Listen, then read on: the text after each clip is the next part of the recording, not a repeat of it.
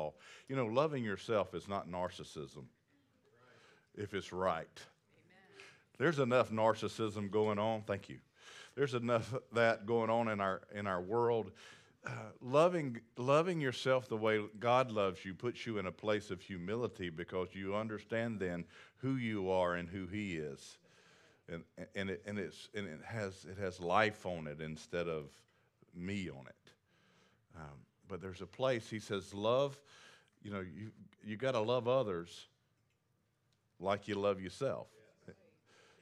And that's difficult to do when you have self-hatred or dislike going on. And God says, hey, man, I don't care what you've done. Listen, golly, this is so good. And this is nothing. The Lord says you have to do absolutely nothing for me to love you. There is nothing you have to do for me to love you. There is no competition for the love of God. And so you can just come into it and say, God loves me like this, scarred, marred, and ugly, and wants to redeem it, wants to make it good, wants to take everything I've done stupid and turn it into good. Only God can do that, right? You say, you don't know my story. I know mine. I know mine. This morning, I got a couple of things that's on my heart. First of all, Liz's mother is not doing well, and just to give you ideas, just to give you thoughts about this faith walk that we walk. For 11 years, she's pretty much been in a bed and not known who she was or who her family was.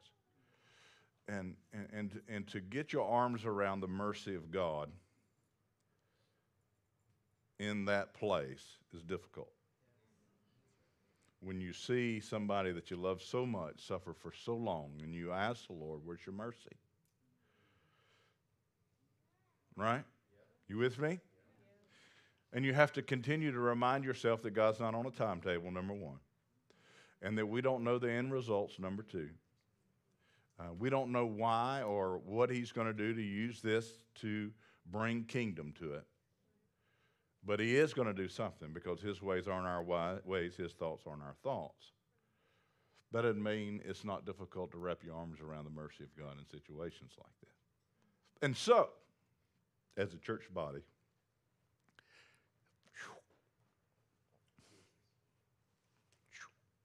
we hadn't done this yet, so can we stand together? And let's pray for the mercy of God to be poured out in Greenville, South Carolina today. And that she would go home and be with her Father. Can we do that? Just lift your voice and ask.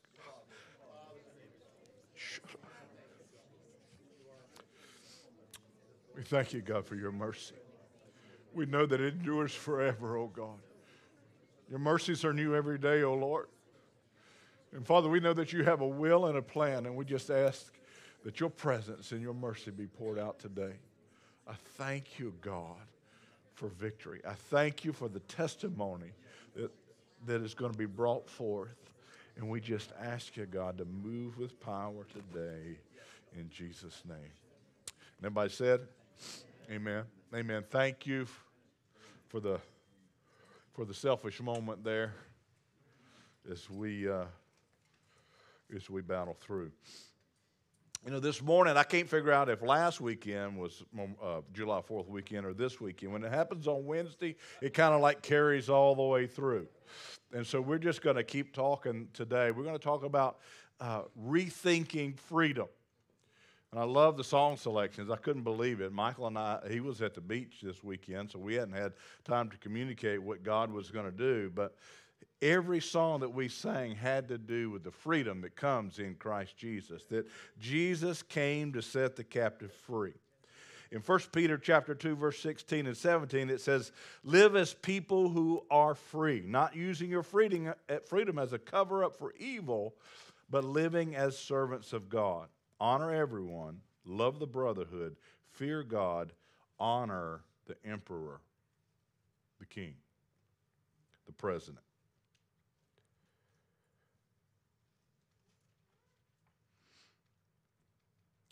I'm just letting that one sit just a moment.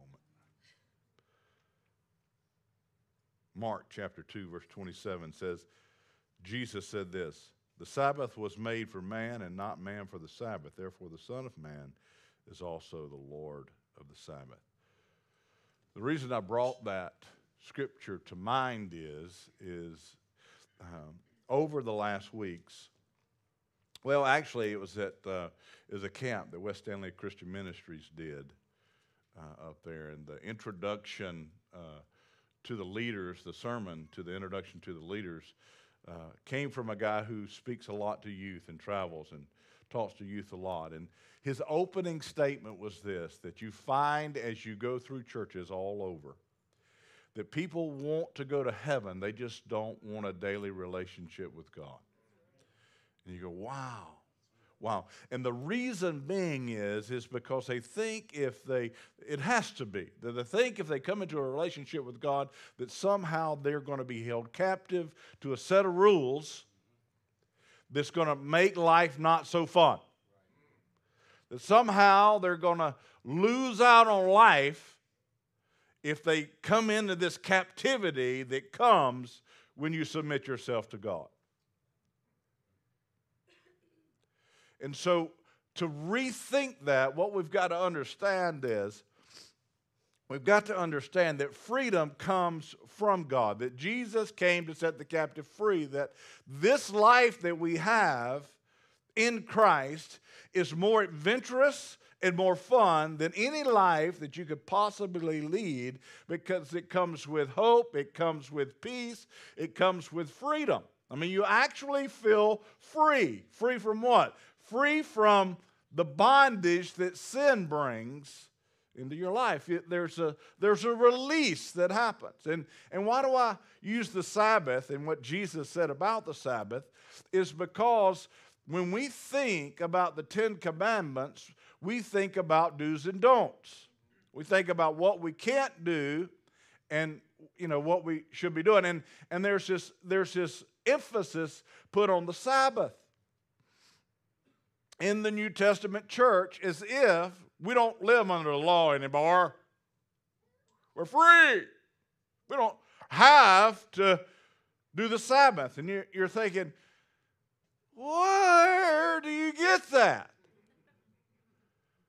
How did you listen to some preacher to come to that conclusion that you don't have to do a Sabbath? Jesus wasn't by any stretch of the imagination saying that the Sabbath was no longer necessary because he had come. There was nothing about what he said about the Sabbath that would disqualify it from being a requirement of God in our lives. And the reason that we are in that place is the way we think about freedom. We don't really believe that what Jesus was doing was exposing his nature in the Ten Commandments. His nature and his character and his name were in the Ten Commandments and who he was. And he was trying to bring revelation to a group of people about who he was.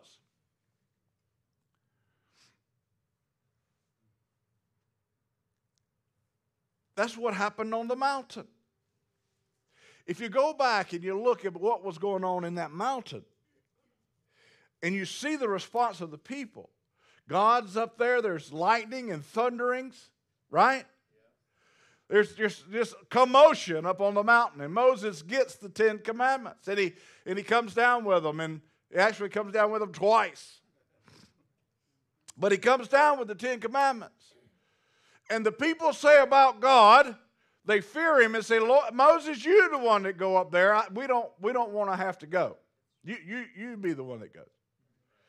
And there was great fear that came upon the people. Why? Because they saw the nature and the character of God. They saw the bigness of God. In other words, there was a seriousness that came upon him, is that he, in modern day terms, as a father, my son would say, Daddy ain't playing. Daddy's not playing. There was it wasn't this fear that, that we're going to die all by itself. It was, we're going to die if we don't do what we're supposed to do. And so, Daddy ain't playing. You know, if I do this, the spanking's coming in some regard. There's going to be consequences. And there was, how many of you know that's healthy? That's healthy. There's nothing wrong with that aspect. God is big. He has a way of doing things that we need to recognize and align ourselves with. Correct? Jesus said, I am the way, the truth, and the life. In other words, my way is right. Just. It's the right way. You need to begin to order yourself, your way, your thinking, everything about what you do and who you're becoming around who I am. And so if you look at the Ten Commandments, which we're going to look at today, Jesus said about the Sabbath, which is the fourth one, he says about the Sabbath wasn't made, man wasn't made for the Sabbath was made for man. What does that mean? That means that God knew what it took for us to become like Him.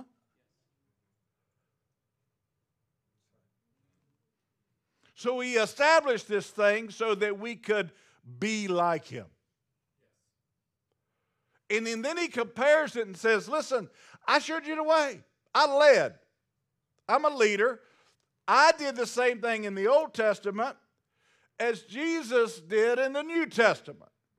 Jesus would lead, He'd go out, He'd do, and then He'd send the disciples, and then He'd send the 70, and they'd go do what Jesus did. And Jesus even said to the church, we're going to go do more than He did. But He modeled it. God models it. He says, the reason that you need to keep the Sabbath is because I did. I modeled it. And if it's good enough for God,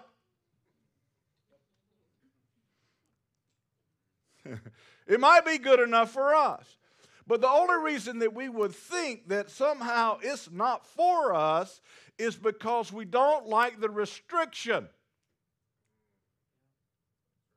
We don't like to be restricted to what He is requiring of us. Somehow it is not freedom. Somehow it's captive. Now, just to prove the point, I took a Sabbath yesterday, a real Sabbath. I'm not talking about a Sunday. Sunday for me is not Sabbath. I'm pretty much whipped on Sunday when I get home. You have no idea what it takes to do what a pastor does on a Sunday morning on a regular basis and the energy level. So Sunday's not my Sabbath. So I took one yesterday. Do you know? My wife says this about me. He's the hardest working man I've ever known. She says that. That's her take. There's a thing around my house that says this, what's your plan? I wake up in the morning, I want to know your plan. I want to know what you're going to accomplish today. I mean, we're going to live a day. We got an opportunity for 12, 15 good solid hours. What we going to get done? Right? That's how I wake up. Right? Turn that off. Try that one time. I mean, it's like shock. I sat on my front porch. I cut down on the 4th of July, which was my birthday. I took out 60 azaleas. I counted them yesterday while I sat on the porch and wanted to take up the roots so bad that I was sweating profusely with anxiety because I couldn't get up out of my chair and actually go do work because I was taking a Sabbath. I mean, there was stuff to be done. My boat electronic system needs to be fixed. I've got this tree limb that fell down in the yard. It needs to be cut. The deck is in mid-paint. Half of it's painted, the other half is not. I mean, I could go on and on and on. There's a log laying down beside my house that needs splitting. I could go on and on and on and tell you the list that was going through my mind and everything that was calling me. You're not going to do that today? No, it's Sabbath. That lasted 3 good minutes before it came up again. Are you sure? I mean, you could do it in 30 minutes, and then the rest of the day could be Sabbath.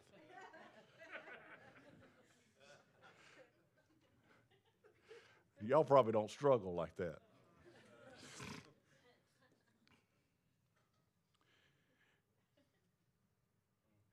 I want to just say to you that I believe, and I'm going to show you here in just a moment, that the first 3 commandments are connected to the 4th. And I'm going to show you a pattern that I think that the Lord was doing when he established the Sabbath.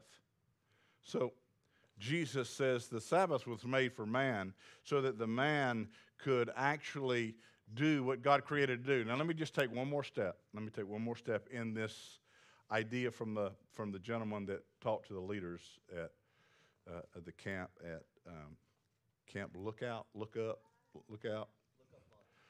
Lodge. He said this. He says people think that they're getting saved. What they're doing is they're just, basically you've heard us say it over and over again, and I just want to reiterate it, that you're not just getting your ticket punched, you're actually becoming a child of God. You enter into eternity the day that you're saved. But most people are not looking for that. God didn't die just so you won't go to hell. Jesus died so that you could be in relationship with the Father. So that you could be restored back to relationship with God. So that he could live in you and he could make his home with you. And so there's this entering into covenant with God. And the 10 Commandments do a phenomenal job of telling you this system, this approach that we need to grab a hold of as believers so that we can become like God and be effective in ministry as we go throughout our lives. So let's look at Exodus chapter 20, verse 2 through 17.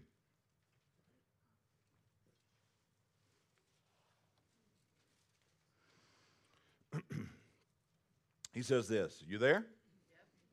I am the Lord your God who brought you out of the land of Egypt, out of the house of slavery. Say that. Out of the house of slavery. How many of you know the whole picture of the Exodus is a picture of what Jesus does when he comes and saves us? He's bringing us out of slavery. We are no longer a slave to sin. We're free. Who the Son has set free is free indeed.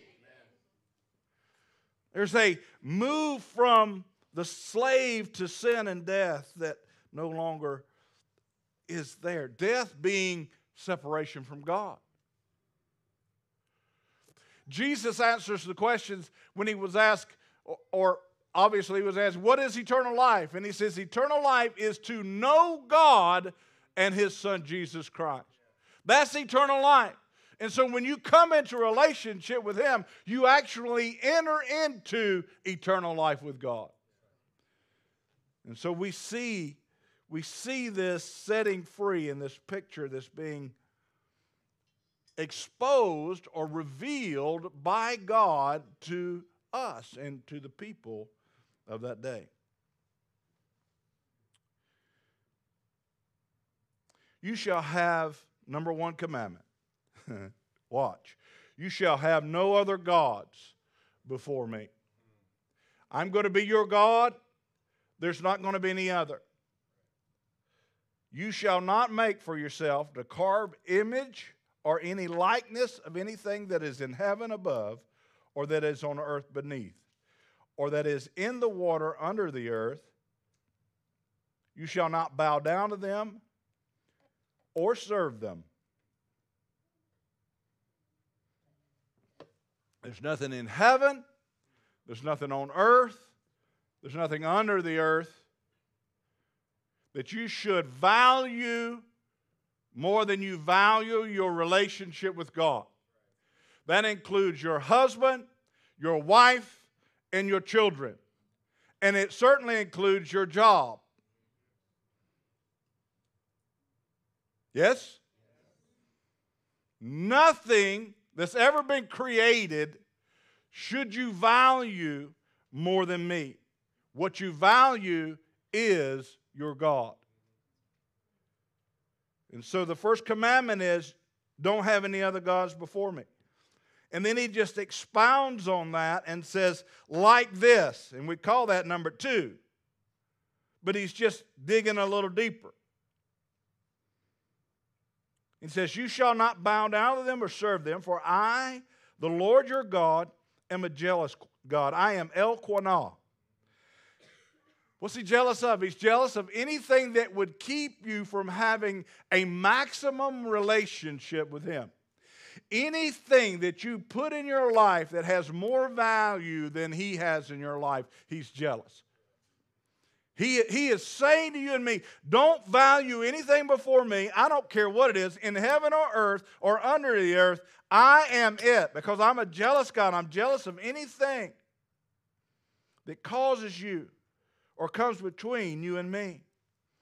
And he says, I'm a jealous God. I visit the iniquity of the fathers on the children to the 3rd and 4th generations of those who hate me. And in that time frame, it was easy for 4 generations to be walking beside one another.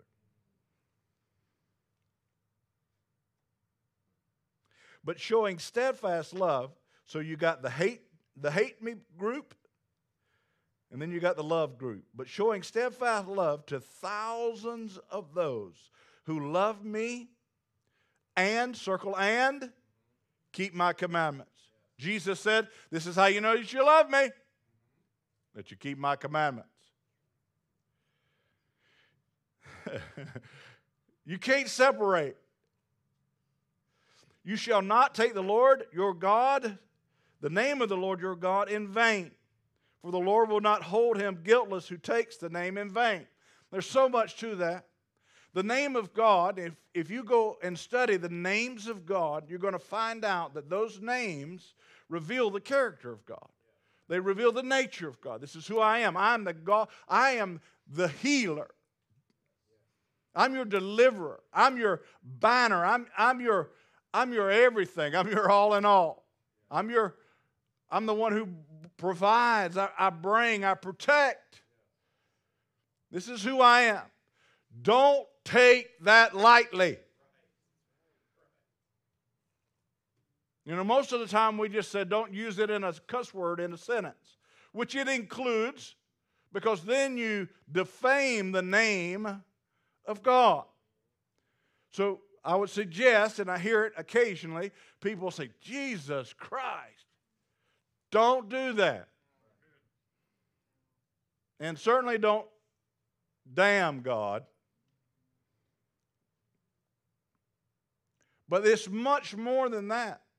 It's taking it for granted. It is not defining it accurately. It's not knowing who he is. It is a wrong definition of your Father. Don't take it in vain. Don't misrepresent. You with me? All right, now watch. Remember the Sabbath and keep it holy. All these things hinge on being able to keep a Sabbath, to set it apart, to refocus on who your God is, what your value system is, who you're valuing in your life, what you're valuing in your life, how you are aligning with him. Are you seeing him rightly? Is he a merciful God, really?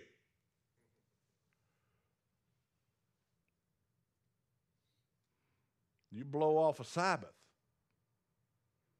time after time after time after time, which is a day where you focus on him and your relationship with him and who he is and what he says about you and who you are and what he values and what your call is, what your mission is, what your ministry is. how you are to accomplish that ministry in the power of the Holy Spirit. Your vision. Jesus said, without prophetic vision, people perish. If you don't have God's vision for your life, then you're not going to be able to sustain anything that has kingdom on it. And so what God is doing with the Ten Commandments is He's saying, listen, I'm God. And they're saying, yes, you are. I see the smoke. I see the thunders. I don't even want to go near you because I'm scared. Because Daddy's serious. He wants to be the only God in your life. The one true God, which we just sang. And there's going to be many things that try to get your attention, and that you are, if you don't take a Sabbath, that you're going to value more than you value the Sabbath. And that includes entertainment. Your entertainment. I value my entertainment more than I value God's command to the Sabbath, which I know is imprisonment, that Sabbath thing. It's Old Testament. I mean, Jesus even said,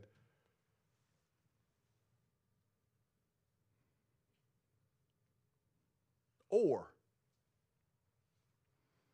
if I take a Sabbath, it's going to help set me free. Why is it going to help set me free? Because it's going to show me the nature of God. It's going to reveal to me the name of the Lord. And He is going to become who He really is to me because I have set aside time to be with Him. That it's His day. This is a great day to start. You know, it's a great place to start. Don't stop your Sabbath at 10:30. It's a Sabbath day. It's hard to do because we're so busy. We got so much to do. Don't let anything in heaven or on earth or under the earth steal your relationship with me. And to maintain the kind of relationship that I want with you,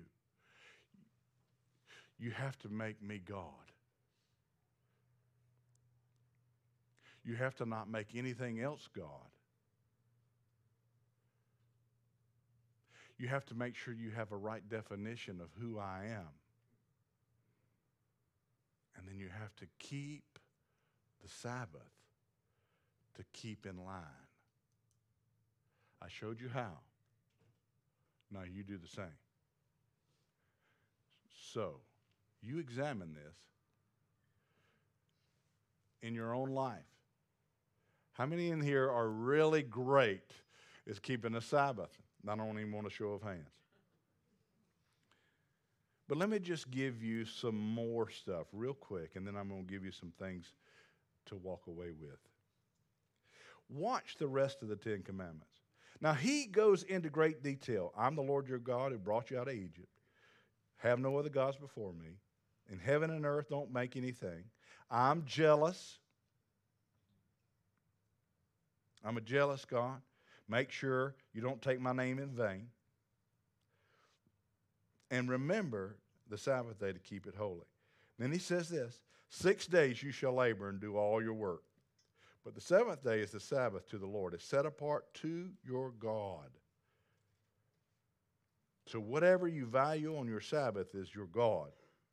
On it you shall not do any work, or your son and daughter, or male servant, all these people, everybody that you're over that's in your household, who's within your gate. For 6 days the Lord made heaven and earth, the sea and all that's in them, and rested on the seventh day. Therefore the Lord blessed the Sabbath. The Sabbath actually means to disengage. Did you know that's where we get, I didn't even know this, a sabbatical. I'm going to take a sabbatical. That comes from the word Sabbath. It means I'm going to get away from everything. I'm going to stop doing everything. What we do, what I do, this is just real stuff. What I do is I go from my job here to my jobs at home. It's like two different jobs. I got this job to do here, and I got this job to do when I get home, and I do my home job on the days that I have off this job. But watch this. Now, that's four of them, right? All of them have explanation. All of them have explanation. And then the explanations stop. Just stop. Why? You get those right, the rest of them are going to be good. Those are the four. And then he goes, you shall not murder. You shall not commit adultery. You shall not steal. You shall not bear false witness. You shouldn't lie about your neighbor. And don't covet your neighbor's house. Boom. It's over. Did Jesus relinquish? Don't murder. Don't steal. Don't covet your neighbor's stuff. He didn't relinquish any of those things, did he? Why do we pick the Sabbath? Is everything else still good? It's pretty good stuff, right? Well, we don't like the Sabbath. Why? Because the Sabbath is mine. I want the Sabbath. I want to decide what I do on my day off. Well, you can't. You got to keep it holy because God did. Well, that puts me in prison. I don't want to be held captive to an Old Testament law.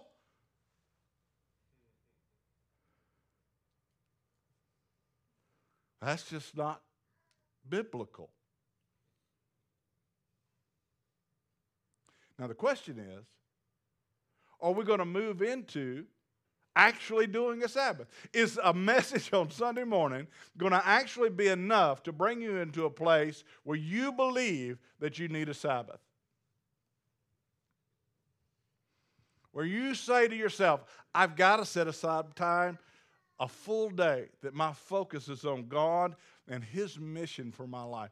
You don't know how many times you hear people say, I wish I knew God's will for my life.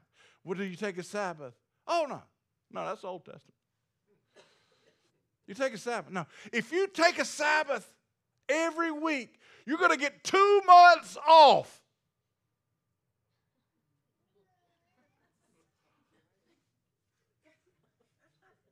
Right? That's 52 days. Not counting vacation. It's 7 weeks. Yes? Jesus did it. He took the Sabbath. He understood the heart of the Sabbath, but he still took it. Right? They ate the grain and got accused for eating the grain on the Sabbath because it was work. But God didn't say fast on the Sabbath. Jesus knew what the heart of the message from God was, which is so important. So let me give you just a few things before I quit that we need to take with us. Number one, freedom comes when you receive Christ's sacrifice for our sin, so that we can be in relationship with the Father. That's where freedom comes. At that moment, we enter into eternal life with Him. We know God. Our relationship is stored. Freedom is found in our relationship with God, but it's maintained by obedience to the Word. Freedom is maintained by obedience to the Word. You receive Christ and you receive that freedom, and then try to do life at your own pace, at your own will, and see if freedom remains. Or see if not, you'll get right back in the captivity life. That you get back into addictions, you get back into wrong attitudes. Are you still saved? Probably. But you're not living in freedom. not the freedom that God intended. And so we have to see that there is a pathway that God has laid out that brings success in our life. And what he was trying to establish here is that first thing you must do, and you do that through receiving the work that Jesus did, you put your trust in God. You have to place your trust. That's what it means to believe, is placing your trust in God. That is making a decision that he is the way, his way is the way, that is the truth. There is absolute truth. He is the way, the truth, and that is what's going to bring life. And so I'm going to really place my trust in everything who he is. So I'm going to trust in him. The second thing you got to do is then you have to draw near to God. You have to draw near to God. When you draw near to God, he says, I'll draw near to you. It's so important. And how you draw near to God is you keep a Sabbath. You make time in your schedule. You put the Sabbath back in your life. I don't care what day it is. Choose a day. Your day doesn't have to be my day. Sunday's a great day. You already got half of it done as you come and worship here. But you need to maintain that. That doesn't mean you can't have fun. That means... And that doesn't mean you can't eat. That doesn't mean that you can't clean the bathrooms on Sunday. What it means is while you're cleaning the bathrooms, your focus needs to be on him. You need to be praising him. You need to be getting vision from him. You need to be understanding what your ministry is from him. Now for me, I probably need to stop because I get real focused on what I'm doing and I just lock down oftentimes on the topic at hand. So for some of us, we're going to have to quit doing work, some kinds of work around because we are too driven. And some of us have got to break some bad habits. We've had habits for a long time. We learned habits from my mom and daddy, and we still do those same habits on Sunday afternoon. I don't know. That's up to you. But God says if you'll draw near to him, he'll draw near to you. And when you draw near to God, you're going to learn who he is. You're going to know his heart. You're going to get to know his heart. You're not going to be able to take his name in vain any longer. You're going to discover who God is. And so you draw near to God, you learn who he is, you know his heart, and then you exalt his name. You begin to lift up his attributes, his nature, and his character. You recognize the fact that he's a good God. And in those moments, as you trust in him and as you draw near to him and as you discover his nature, that brings you a place where you can actually worship God in spirit and in truth. You can actually begin to worship him for who he is, what his name is, who he is to you, and what he's meant, and you can begin to praise his name. Praise is an outward expression of what you believe in your heart. And you praise him because you've seen his nature and you've seen his works. So there's a difference between worship and praise. Praise happens after you've seen the works of God. Worship happens as an act of submission to the name of God. You come to God and you say, I worship you. I want to know you. I want to know your heart. I want to not take your name in vain. I want to be able to rightly represent you. So I trust you and I draw near to you. And I am discovering you. And as I do, I praise your name. I just want to tell you, folks, and this is church, and we're a little bit, we're a little bit outward expressive. But I don't know that, I don't think we're anywhere close to being over the top. Just a minute ago, when Michael said, praise the Lord and worship, it should, we've been having the Sabbath for 52 weeks. His name and His attributes would have just rolled off our tongues. We'd have been able to pray. Michael would have had to say, stop, stop, stop, stop, stop. That's enough. Quit praising the works of God in your life. We only have so much time. Can't you see I'm on the clock? I just looked up. I'm 5 minutes over. Can't you see I'm on the clock? You're getting into my time. Quit praising God so much. Because we know His nature, we know His works, and we praise Him. And then we recognize the fact that we are adopted into His name. We're adopted into His character. We're part of His family. We are a Christ follower. That means we're a Christ doer. What Jesus did, we do. And God knows that if we don't keep the Sabbath, we don't have the potential to be a Christ follower, a disciple, a little Christ, that we can't emulate Him because we don't know Him well, especially the way that He wants us to. And as we get to know Him and as we discover who we are as little Christ followers, we develop a heart of obedience. We make a decision that as we see God, we are going to be like God. And we recognize the fact that as He makes His home with us, that we never can go back to the slavery or fall back into this place of captivity again. Because we have been redefined. We have redefined what freedom is. Freedom is not what the world says freedom is. Freedom is what God says freedom is. And He is the only place. He is freedom. He is the only place that real freedom can actually exist. Is in Him and through Him.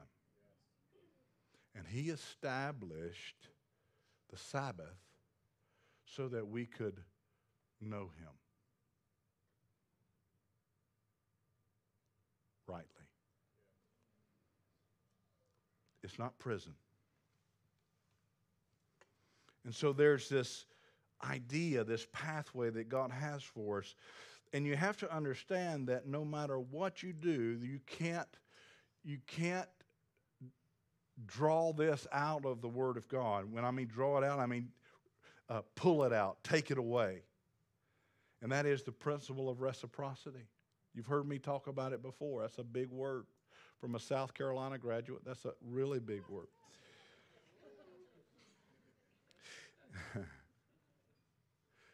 The principle of reciprocity is this. If you do this, then I'll do this. If you do this, I'll do this. It's sowing to the kingdom so that you can reap the kingdom. And if you don't sow to the kingdom, you can't reap to the kingdom. Right? I don't care what your name is. I don't care whose you are. You can be a Christian and not reap kingdom because you're not sowing kingdom. And the only way to sow kingdom is to sow His name.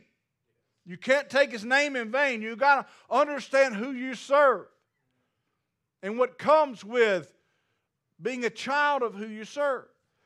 And you have to have understanding that you're going to sow and then you're going to reap what you sow, whether it's kingdom or whether it's earthly or fleshly or sinful.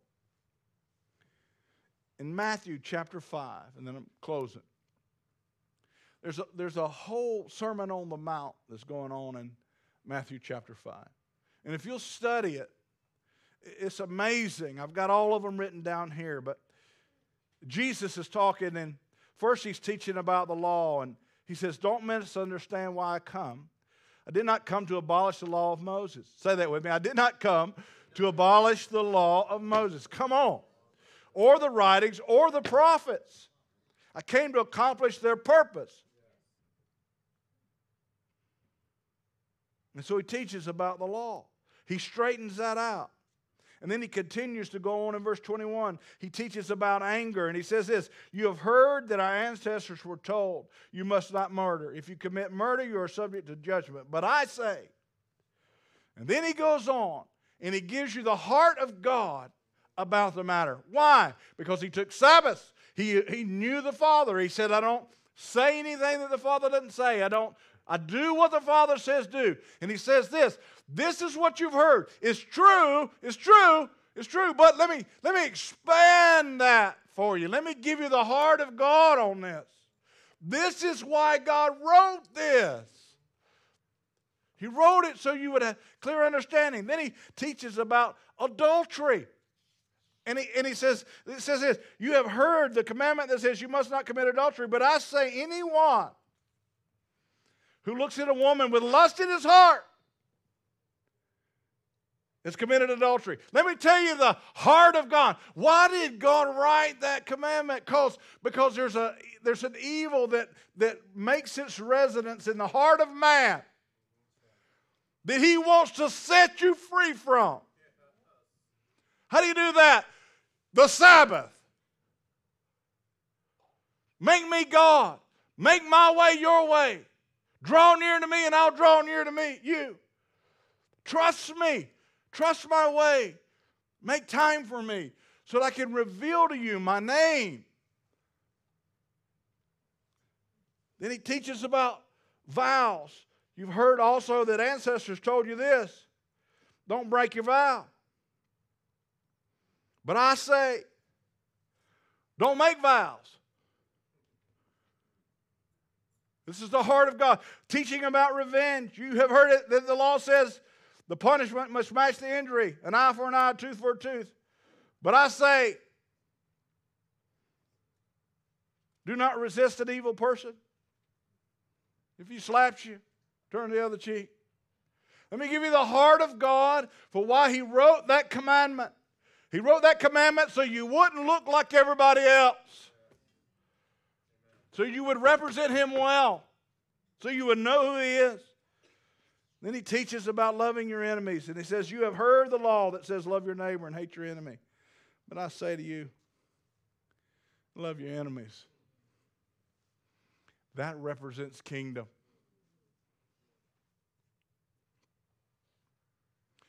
We got to redefine freedom in our hearts, in our lives, in our mindsets. And the only way to redefine something is to redefine it the way God defines it. We redefine it by who he is. He is who he is because he is. He doesn't make a decision. Well, I think I'll be good today. You know, I'm going to choose good. I'm going to choose love. He doesn't choose those things. He is those things. He is those things. He can't not be those things. And so he created the freedom of the Sabbath so that we could be transformed into the image of Christ. So that we could be little Christs. But it takes 52 days of participation. Or you drift. You drift anyway. In every 7 days, he pulls you back in and shows you who he is and empowers you to become what he created you to become. I guarantee you, you make a Sabbath and you won't be laying around going, wonder what God's will for my life is. It's going to be right there in front of you, and you're going to be doing it every day. Every day. Make sure you don't twist the Word of God to suit your desires, the way you want things to be. Make sure that you understand that freedom comes by doing things the way God established them. And you hadn't got to be scared of it. It's not imprisonment, it's freedom. Freedom comes by knowing him. Amen? Let's stand for closing prayer.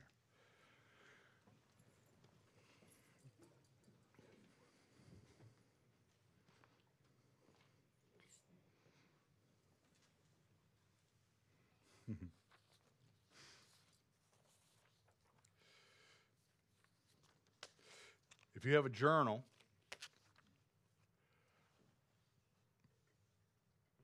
I pray that you would write down in your journal that you're going to reestablish the Sabbath. That's right. I'm going to reestablish the Sabbath, God. Father, I'm going to reestablish the Sabbath because you made it holy. Holy means separated out to God. You separated this out to yourself so that I could know you and become like you. So that I would not put anything before you. So that our relationship would maintain the place you want it to, so you don't have to become a jealous God toward me. And my biggest fear is that the hand of God would come off my life because of my stupid choices, because of my hard-headedness, because of my vision and not His. And that I reap what I sowed there. Then I got to make sure that I'm sowing kingdom. So if you say that, Lord, I'm reestablishing the Sabbath. I don't want Pastor Alex's Sabbath. Matter of fact, I didn't even like how that sounded.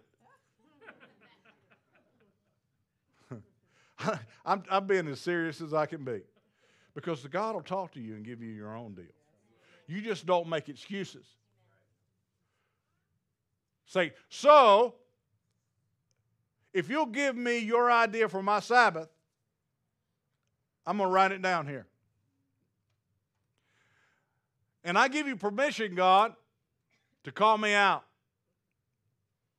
on me making excuses why I want to do what I want to do when I want to do it. I want to do what you want me to do when you want me to do it, and I want to be established there. That's the change. That's the purpose for the Sabbath. That's the heart behind the Sabbath. Lord, I want to make that this day holy to you. Show me how. Show me how you want me to operate in 2018. And don't let me make an excuse for it being 2018.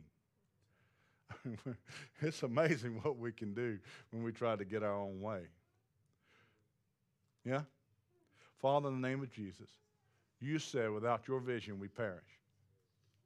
And so we stand before you as a congregation of believers, not listening to what a man says on its own merit, but listening to your word and trying to align ourselves with it so that we can be everything you intended us to be while we were on this earth. So that we can know who you are, we can know who we are, we can know whose we are, and we can know the way, the truth, and the life so that we can represent it well. Lord, we don't want to represent your name in vain. We don't want to be a bad representative of who you are when it is not your nature or your character that we're representing. I'm reminded in the prayer before the service today, you said, without love, which you are, God is love, then anything we do is destructive to the kingdom. Everything has to be done in love. So, Father, I thank you for speaking to us. I thank you that you make your home with us. I thank you, God, that if we'll draw near to you, you'll give us instruction and show us your way. I thank you for that. I pray in Jesus' name. Everybody said? Amen. Amen. Amen.